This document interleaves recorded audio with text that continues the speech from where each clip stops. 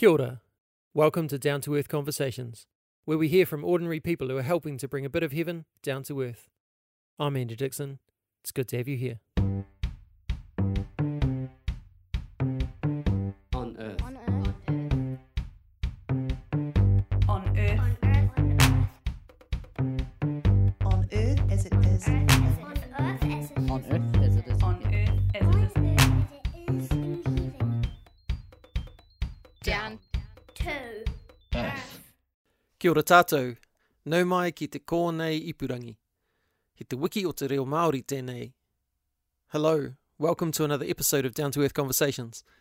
This week is the week of Māori language, a week we get to celebrate the indigenous language of Aotearoa. And by pure coincidence, because I'm either not that good or not that token, you choose, I managed to schedule this amazing kōrero with a stunning wahine Māori who contributes to our kaupapa by inviting us to have courageous conversations about race. Kat has spent a lot of her time and energy teaching people how to do this and exploring how this translates into her life and the life of her whānau. If you're joining us for the first time, you're very welcome. The kaupapa of this podcast is simply to kōrero with ordinary people who are doing what they do to help to bring a bit of heaven down to earth. This conversation with Kat is full of insight, challenge, vulnerability, grace, and hope. It really is a stunning kōrero, so without further ado, this is episode 14 of Down to Earth Conversations. Here's Kat Poi.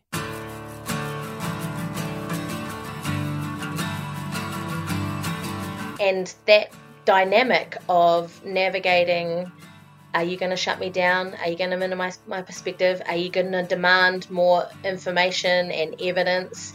Are you going to illegitimize my feelings? Are you going to shut down my belief? Are you going to walk away? Are you going to raise your voice at me? I've had a whole lifelong learning around what those dynamics are when I'm bringing forward my racial perspective.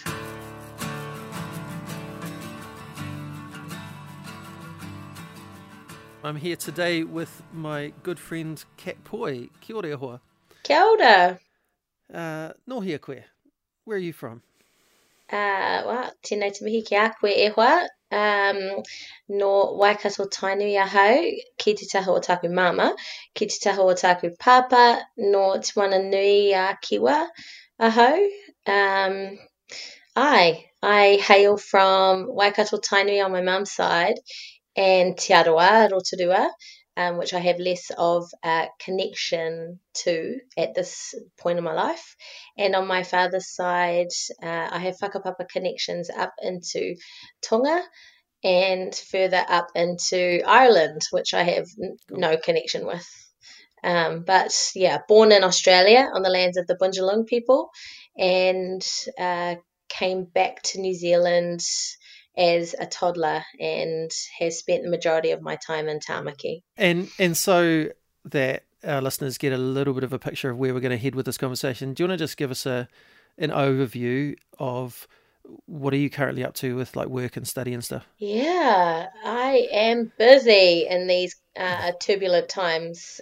My day job is Equity Transformation Consultant Indigenous, and so I work for Courageous Conversation South Pacific Institute. In short, I work inside organizations to support people in how to have healthy, generative, productive conversations about race and racism as an inherent normal part of how they go about their daily life, personal and professional. And I'm also silly enough, I guess, to be doing my PhD at the moment, also tied to race and racism, specifically looking at a concept known as white fragility. So I'm interested in exploring Māori experiences of white fragility in the public sector, of where the majority of my work currently sits. How would you, I guess, just help us understand that term? What's white fragility as you understand it? White fragility is a term that I was socialized into through the work of Robin DiAngelo. So she is a white American woman who unashamedly writes and speaks to specifically white Pākehā audiences. Nonetheless, when I attended a couple of her masterclasses a few years ago up in the States, I heard her speak into white fragility as white people's, her words, white people's inability to tolerate racial discomfort, and the fragility piece rests in their poor response when people of colour or Indigenous people bring race into racial dialogue. It's the poor responses that play out, which work to shut people of colour and Indigenous people's perspectives down.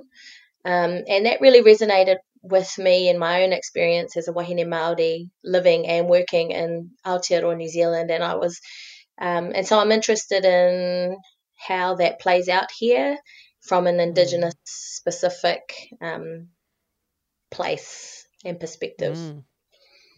There's so much we can talk about. So much we can talk about. Yeah. Let's go back though to when I first met you. You were still studying, actually, weren't you? Yeah, you were my tutor. I'm pretty sure in my undergraduate degree. I was your tutor, and then later your colleague, and we're both working in sport management and marketing education. So That's it. lots has happened since then, clearly. Has happened. What was it that prompted the shift in focus for you from that the sport education side of things, the sport management side of things, through to what you're doing now? Yeah, big question. I chose to study sport because I believed that was the only thing that I was good at. I didn't have a very good time through the secondary school education system here in New Zealand, and so left secondary school with an inability to go on to further study and having quite negative perceptions about my ability to succeed in formal learning. And even though deep down I knew I wasn't stupid, the system had worked inside me in a way that I had developed negative attitudes about myself as a learner.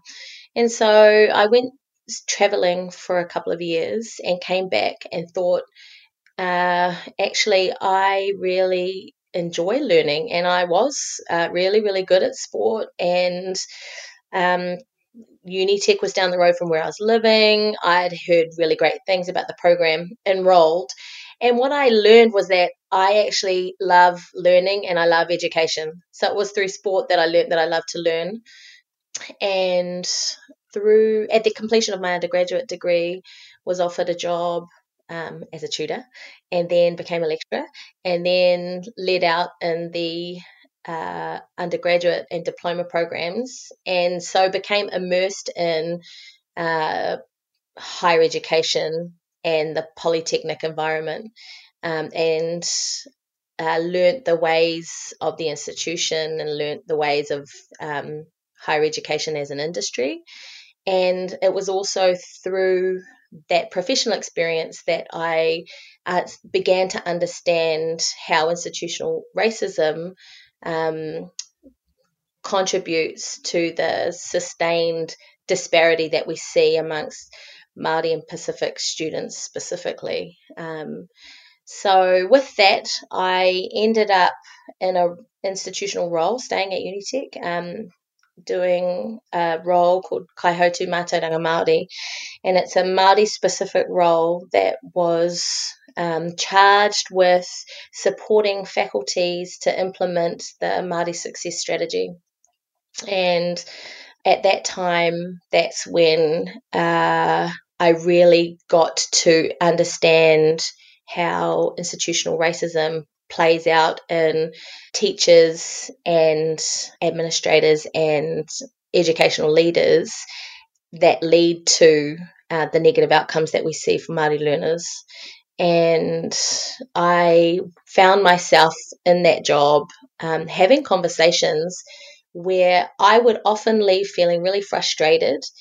I would often seek to try and put accountability of the teachers on the table and be met with lots of resistance around why teachers didn't necessarily need to change, but students needed to pull their Māori students needed to pull their bootstraps up, and Māori students don't come to class, and Māori students are always late, and Māori students don't like studying, and Māori students don't have the support from their whānau, and a whole plethora of reasons for why teachers couldn't understand how potentially their choices and actions and their practice were contributing to the outcomes that we see. And so I started engaging in a program of work called Courageous Conversations, which was brought to Unitec by my colleague, who's now my director at Courageous Conversations. His name's Dr. Matthew Farry. He had come across the work of Glenn Singleton and had done some consultation with Kuia and Kaumātua at Unitec, and asked, would this program of work be of benefit to Māori? And they said, absolutely, it would be of benefit. However, it must not replace any other kind of professional development or education that's Māori specific or treaty based, and it must include Māori in the training. The Māori perspective and Māori voices mustn't be kind of silenced or sidelined if this program of work is to be brought. And so that's how I got involved, and we set up an institute at Unitec in 2016, and then Unitec leadership struggled to provide it the requisite resource and care, and so we broke away, and now it's just a thriving, flourishing entity that sits as a subsidiary of Pacific Educational Group up in the United States. So our work in Aotearoa New Zealand acknowledges the treaty-based context and acknowledges that race relations here is different, it's historically different, but it is useful to explore the connections and the complexities and the comparisons that exist in other jurisdictions such as the United States and their racial context.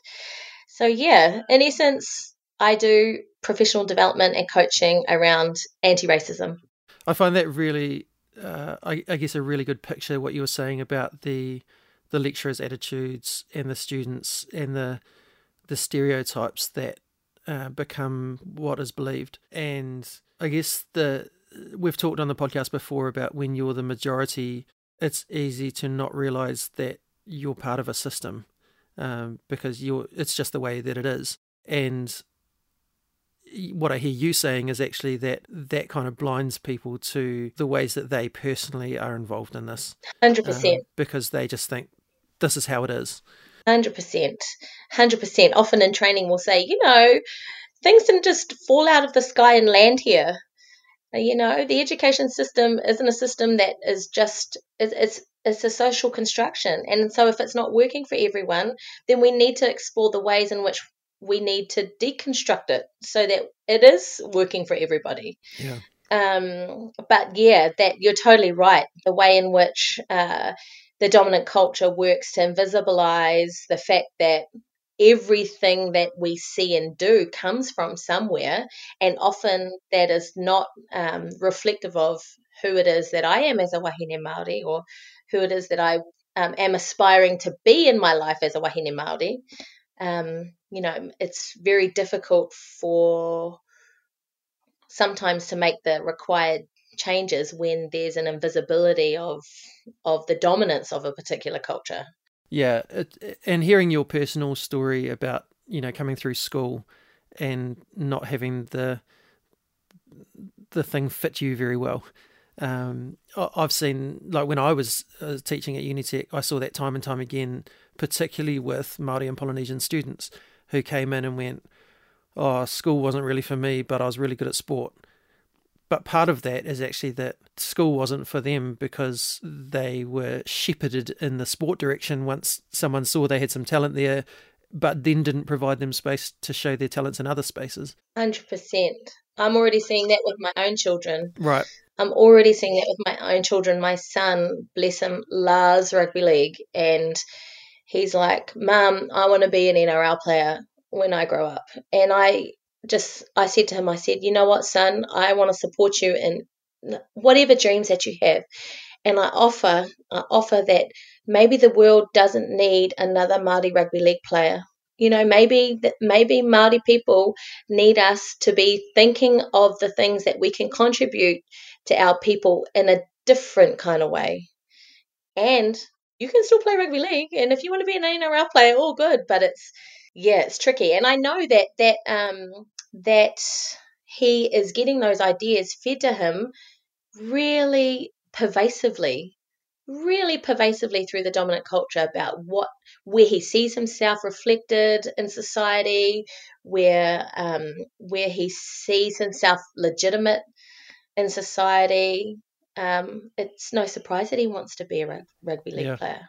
And mihi atu to all the rugby league players out there. I dig you all. I love rugby league. So, yeah, fascinating.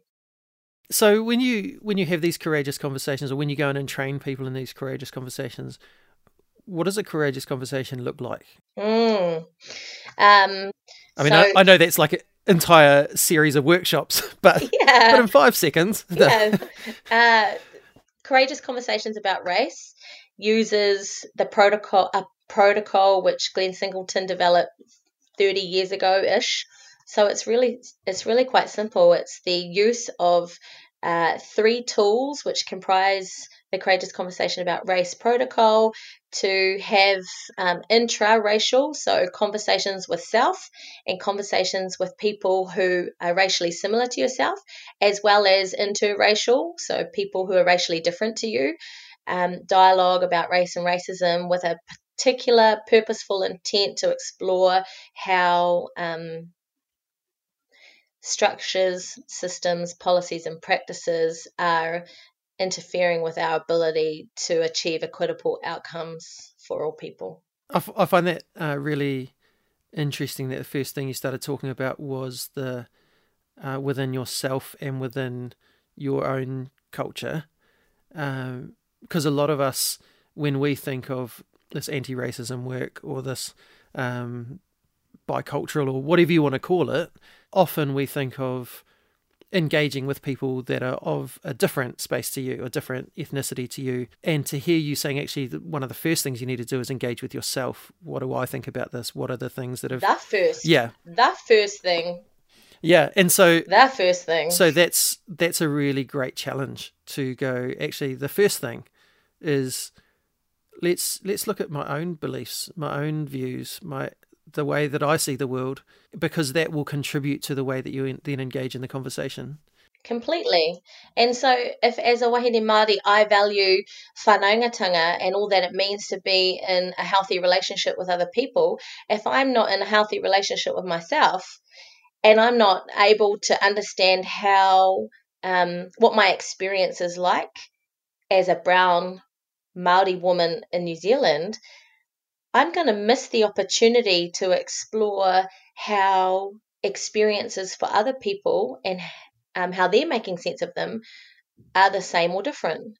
And I have a belief that until we really get to grips with the depth of who we are, which includes exploring who we are racially, then we're denying ourselves the opportunity to understand what a full human experience is. So I can't talk about my humanity and what it means to be human without expressing what that means in terms of race and culture, because that is impacting me all the time, everywhere I go, even in my home. And so that's why, for me, it's important to start with self. The other thing is that it's real. I've been socialized to look outwards. So to interpret a situation, come to a particular judgment of that, and then decide whether something's right or wrong on the basis of that, and never ever be held accountable to my own internal condition and reaching that judgment, or never ever being required to explore how I might be sitting in a contradiction. And so for me to transcend racial inequity requires an interrogation of my own internal condition and my own contradictions. I live in Tāmaki on stolen land, right? And I do anti-racism work, right? I mean, that's just a really major, obvious contradiction, but there are contradictions all over the place. And so until we grapple with how we're resolving or seeking to resolve those contradictions in ourselves, how is it possible to stem racial disparity? Like, I can fire judgment easily. And if I take the time and harness the courage to look at how perhaps I've perpetuated that in my life sometime, and how, I'm going deep on us. Yeah, good. That's good. No, these are the things we need to hear. Alongside that, you've got the, working within your cultural space. So for Pākehā, engaging with other Pākehā. Yeah. And again, that's something that I just want to draw out as a really important part of what you've said, because I think, again, as someone who was completely clueless about any of this and who's taken some steps along the journey, with a huge number of steps still to go, it's really easy to go, I don't know much about this. I'm going to go to the first Māori I can find and get them to teach me. Right. What's your thoughts around that? My thoughts are, if you recognize that there's something that you don't know that you sense you need to know in order to further progress your anti-racist efforts, my recommendation is do your own study, do your own mahi first before going to seek that answer of someone who's racially different for you. I'm saying this to Pākehā people. The reason being is that when I'm asked from a Pākehā person for information, one, there's an assumption that I have that. And as a colonised Māori, my language culture has been dispossessed. And so sometimes when I'm asked, I don't have the answer, and I feel really awful because it's a reminder of the way in which colonisation has worked to dispossess me of who it is that I am. Two, if I do have the answer, it feels like sometimes it feels, in the absence of a healthy relationship, it feels like it's taking. And our history of colonisation in Aotearoa New Zealand came through taking. And so taking of land, taking of culture, taking of language. And so if Pākehā people are listening to this, I would just ask you to consider interrogating what work have you done to seek answers for yourself first. What effort have you put into developing healthy relationships with tangata whenua so that they don't feel like you're taking from them in those moments of you reckoning with all that you don't know? Yeah. I mean, for me, I have no problem with my Pākehā friends who have done the relational hard yards. Do the relational hard yards with me, and then we can talk and grapple. But if you haven't done the relational hard yards with me and you're just coming to take and then do with our knowledge and our culture what it is that you want, and there's no reciprocity in that relationship, I'm going to get cranky. It's going to be difficult for me. It's going to make me probably not want to lean back in the future. Yeah, and I just acknowledged the irony of a white guy asking wahine Māori that question. All good. We've got the relationship. Yeah. And it's not, I guess I'm not coming to it because I haven't done some work around it. Right. I'm coming to it because actually hearing you say as Māori that actually this is what it feels like. I think that's really important to hear, that actually we can do damage while we're thinking we're doing good. Yeah. We get excited about this journey. We get excited about, oh, yay, we can jump on this thing and make the world a better place, and I'll go and get my answers from here. And actually in doing that, we just continue to cycle that system round. So, yeah, to hear your experience of that, I think is really valuable for those of us who are Pākehā. I think too, when the relationship is a healthy one, it also means that I'm more likely to say, hey, bro, have you done any work yourself? Yeah. Like, you're annoying me now. But if that relationship isn't intact, chances are that there might be an experience of tension, and those Pākehā people won't even know why there's tension. Yeah. Yeah. And my experience is that often so much is left unsaid. So even in those well-intended moments of asking for help, and it is given or not given, there's still a conversation there that is left unsaid. Like, bro, you're annoying me. Or go do your mahi kai and go do your homework before you come back. And then come back to me and tell me what you found, and we'll go from there. Yeah. Oh, that's cool. This Courageous Conversations work that you're doing, where have you seen that really work well? Like, are there examples of where you've gone into an organisation and you've seen actually it make a difference?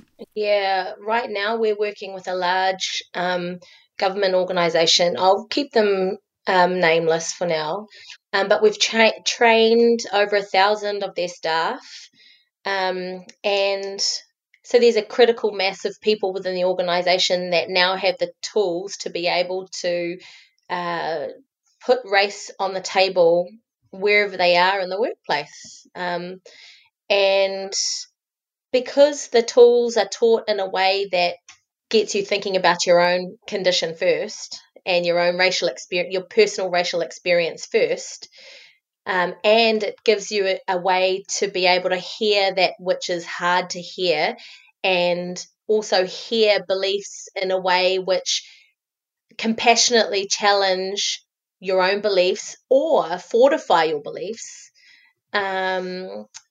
It's, this organisation is having, I understand, having conversations in different places and spaces that have never been had before. The thing is that having what does it mean for something to be working well, for a conversation to be working well? For me, no courageous conversation about race is ever a perfect one. And if I tap back into my sport brain, it takes 10,000 hours to acquire a new skill with proficiency. And so that means that until we're speaking for 10,000 hours about race and racism using these tools, it's going to be, what does it mean to have transformative conversations that lead to systemic change that actually hasn't been achieved in 180 plus years? So, yeah, what I know is that when I activate the tools in my personal life and in my professional life, I'm able to affirm and legitimate my perspective and challenge my perspective in a way that I haven't ever experienced in other aspects of my life. Yeah, that's good. It's a shared language, our work of Courageous Conversation is to introduce people to a shared language of race around how to have productive, healthy, generative conversations about race and racism. And it's about raising consciousness. So it's really difficult to measure how well consciousness is achieved because it's iterative. Consciousness raising or racial consciousness it's iterative, it's ongoing, it never ends. it shifts and changes and morphs. And so how do you measure how well that is? Uh, it's and it's pretty difficult in a Western white knowledge system to entertain how to measure that. Yeah. I think some of what I'm hearing you say is that actually this is going to be awkward because it's different from what's your comfortable norm, but actually just because something's awkward doesn't mean it's not worth doing. 100%. And in fact, probably the opposite, because it is awkward, is showing you that you're stepping into some good spaces. 100%. And that's something we've talked about on the podcast before, is that actually embracing those awkward spaces is actually really important for healthy growth. Whether it's personal awkward spaces or whether it's this courageous conversation awkward space, that being able to hold space in that awkwardness is really important. Yeah, we often in training talk about building our racial equity abs. And one of the ways that we can build our racial equity abs is through experiencing discomfort. And instead of running away from discomfort or trying to smooth over discomfort or, fighting discomfort or chasing comfort, we practice what it means to experience discomfort and open ourselves up to the possible learning that can happen in, as you say, those awkward moments, because it's a space of growth. What are the things that stop these conversations from happening? Well, I go straight to white fragility. I think white fragility is, for me, one of the biggest blocks in into honest, authentic, interracial dialogue. That for me in my own racial socialization, I know that when I'm going into a conversation about race with someone who is Pākehā or white, if I've had no prior knowledge of them speaking into race or racism before, I can be guaranteed that I'm going to have to navigate some kind of resistance, whether that's overt or covert. And that dynamic of navigating, are you going to shut me down? Are you going to minimize my perspective? Are you going to demand more information and evidence? Are you going to illegitimize my feelings? Are you going to shut down my belief? Are you going to walk away? Are you going to raise your voice at me? I've had a whole lifelong learning around what those dynamics are when I'm bringing forward my racial perspective. And so I believe that white fragility is a really, really big block.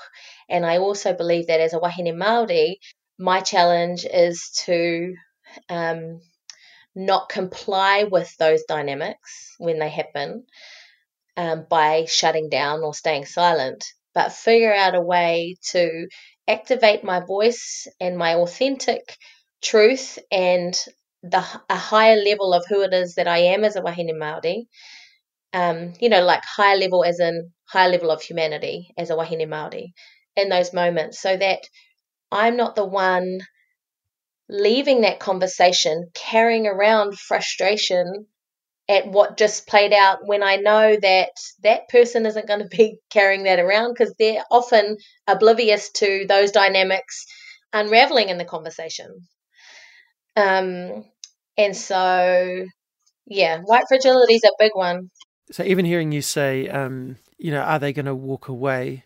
And I'm thinking, well, actually, that's a really privileged place to be able to walk away from that, because it's not like you as Māori can walk away from your experience of being Māori in this space. But as Pākehā, we can choose to engage or not. Absolutely. And I remember a while ago I was seeing some of your posts on Facebook and, challenging Pākehā to pick up some of the slack. And I thought about it and went, actually, there's been some conversations that I've seen in the online space, and I've gone, oh, actually, I just don't have the energy to deal with that right now. I'm going to leave that. But again, what a privileged choice to go, well, actually, that's not affecting me right now, so I'm going to leave that alone. And not saying that you have to engage in every conversation that comes up, but to be prepared to enter those conversations, even when it costs you something, I think is something that I've learned over the last little while, that actually, if this is going to change, we need Pākehā to go, actually, I'm prepared for this to cost me something. Because what I get a sense from you is that it costs you something all the time. Yeah. Is that fair? Absolutely. More often than not, I struggle to speak the depth of truth that I want to speak because of that retribution. And, just picking up on what you said about privilege and walking away from conversations, I think part of our consciousness rests in recognizing that when you do walk away, there is an inherent privilege in being able to do that. Like, that's the first step, being able to recognize that is even something to be considered as privilege, and also recognizing that the conversation is always going to be there to re-enter. So 180 years in this country, we've been talking about this. It's not going to be, sewn up anytime soon. So the question then becomes, to what extent am I willing to lean into my privilege to be able to amplify those voices which historically and currently are not being heard, are being silenced and marginalised? That's a big one. Yeah. Before we run out of time, I just want to also touch on some work you did for a while with the Ministry of Corrections. You were in this courageous space, and so you ended up in that space. Do you want to just describe what your role was there, and what your aim was? Yeah, I worked in the Department of Corrections when I left Unitec. It was a new role that the organisation had invested resource into, and so the role was called Practice Manager, Education and Training. In short, I oversaw the Northern Region prison portfolio and managing all the education and training within the prisons. So I had Mount Eden Prison, the Auckland Prison, which is commonly known as Paremoremo, Northland Regional Correctional Facility, which is commonly known as Ngāwhā, and Auckland Women's Regional Correctional Facility. And I went in partly because I'm nosy. So in 2014, I visited the Oahu Women's Correctional Facility in Hawaii and had a transformative experience spending the day in the grounds with the women, incarcerated women, predominantly Native Hawaiian. Came back here and always had it in my mind and heart that if I could contribute my educational skills into the prison environment, then I'd give that a whirl. So I went in, and it was too hard on my heart to see my people incarcerated and spending the time in jail in the conditions that they spend their time in, and watching how that prison experience contributes nothing to wellness or nothing to them being able to thrive and flourish. Albeit some good things happen. There are some good people working in the justice system and in the prison system. I couldn't figure out a way in getting the organisation to hear that speaking about race, racism, institutional racism, could lead to the types of organisational outcomes and aspirations that they had around recidivism and around, reducing Māori incarceration rates and all that kind of stuff. They couldn't hear me in my assertion that talking about race and racism could lead them to where it is that they want to go. And it just got too hard. The racism inherent in some of the leaders within the correction system got too hard on my heart. So I ended up leaving, and I left with a commitment to myself that I'm going to figure out a way to continue to poke and prod, because it's not okay that 64% of the women's prison population is Māori. It's not okay that over 50% of our men's prison population is Māori. So yeah, that's a little bee in my bonnet that I continue to have and will continue to work towards. I mean, my dream would be to have a courageous conversation about race experience with educators and people working in the criminal justice system, to explore how race and racism is contributing to a school to prison pipeline, and how we can figure out ways to transcend that through dialogue. Yeah, that's a dream that I have. I'd love to do that.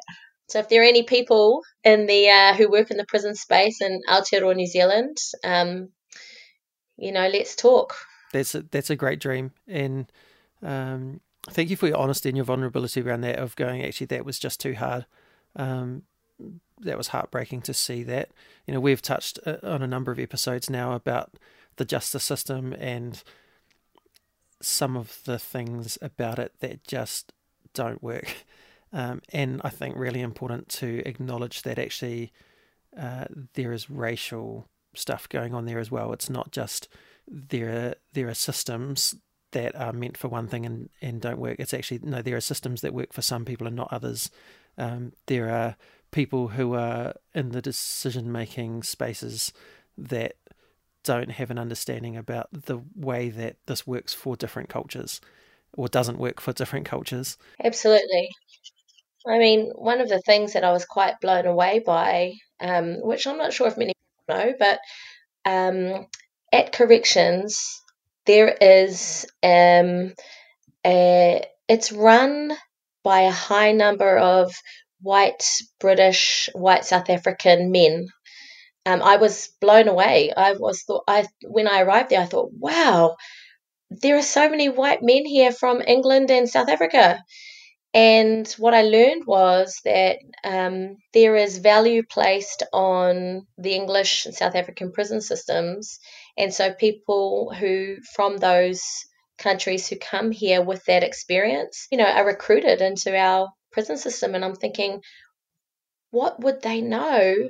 They're not required to know anything about Te Ao Māori or carry any Māori cultural competency when you arrive to New Zealand, let alone when you get recruited into corrections. And so what is blocking the ability for those people in those high-level positions to be able to see themselves racially, and how that is playing into the decisions that they're making around the distribution of resources, around the policies that are developed, around who's recruited, around who's promoted, around which programs of work are prioritized. Like it really blew my mind, and so I would, nothing would give me greater pleasure than to sit down with some of those high-level leaders, Pākehā leaders, and have a conversation about race. To say, hey, how is it being a Pākehā person in a high-level position at corrections with a disproportionate amount of Māori in your care?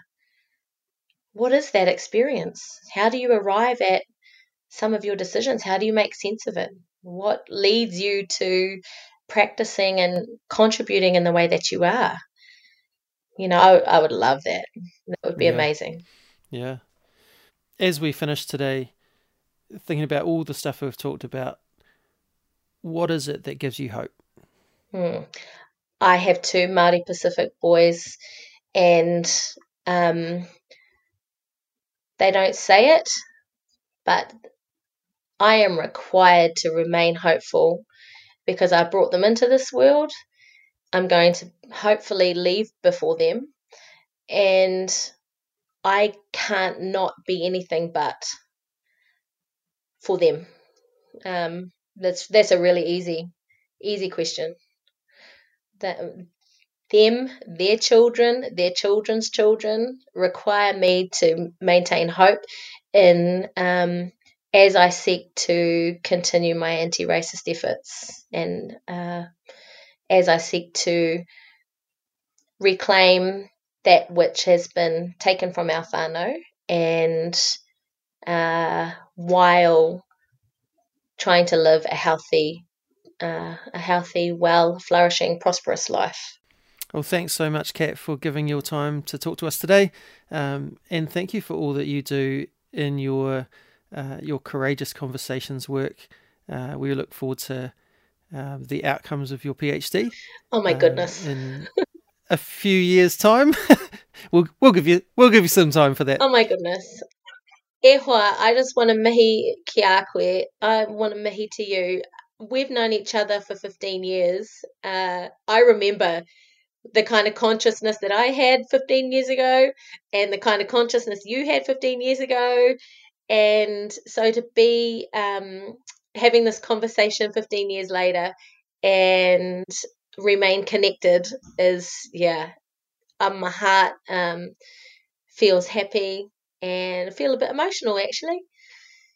So thank you for finding time and space and for thinking that I would be able to contribute to your kaupapa, which is bringing a little slice of heaven down to earth. Awesome. Well, thank you for what you do to help bring a bit of heaven down to earth. All right. See you later. See ya.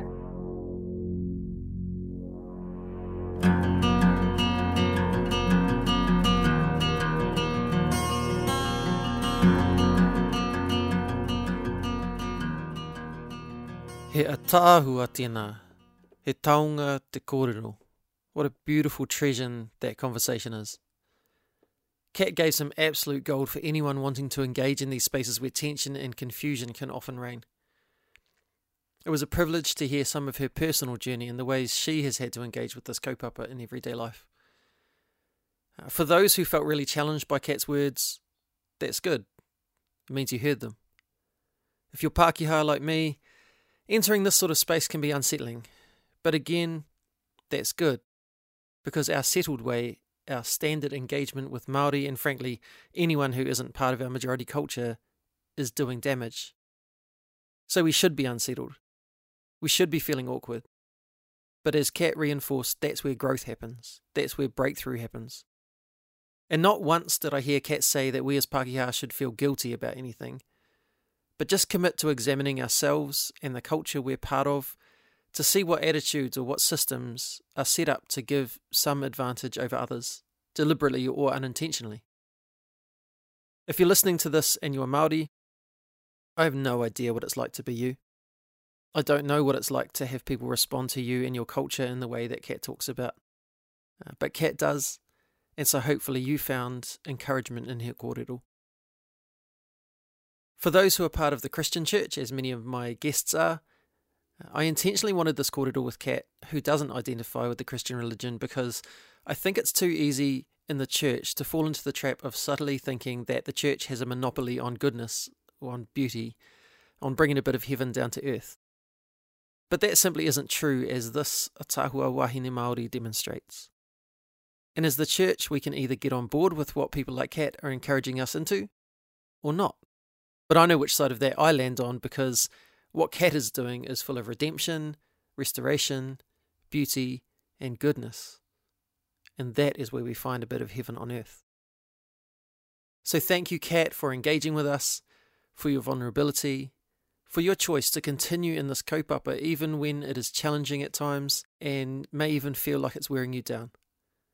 And thank you for inviting us into this space with firm challenge yet much grace. Thank you for all you do to help to bring a bit of heaven down to earth. I'd love to hear from anyone who found this conversation impacting. You can find me at downtoearthconversations.com or at downtoearth.conversations on both Instagram and Facebook. Let's keep up this kōrero, because this was an invitation into something, not just something complete in and of itself. So hit me up, respond to posts, Let's have more conversation. Thank you to Ignition Networks for your ongoing support, and thank you to you all for listening. This thing really doesn't work without listeners, so kia ora. Next episode, I talk to another good friend, Manny Cox, and we navigate the terrain of the theology of disability and hope. Did God make mistakes when people are born with quote-unquote disabilities, like Manny with his cerebral palsy? What does it mean to be fully human? How does relanguaging play a part in inclusion and embrace of all people? It's another rich and deeply beneficial conversation. Until then, me inoi tātou. E tō mātou matua I te rangi, kia tapu tō ingoa, kia tau mai tō rangatiratanga, kia mea te tau e pai ai ki runga ki te whenua, kia rite anō ki tō te rangi. Humai kia mātou ai nei, he taro mā mātou mō tēnei rā. Muro o mātou hara, me mātou hoki e muru nei I o te hunga, e hara ana kia mātou. Aua hoki mātou e kawia, kia whakawaia. Engari whakaorangi a mātou I te kino. Our Father in heaven, hallowed be your name. May your kingdom come. May your will be done on earth as it is in heaven. Give us today our daily bread. Forgive us our sins as we forgive those who sin against us. Lead us not into temptation, but deliver us from evil. For yours is the kingdom, the power, and the glory, forever and ever. Amen.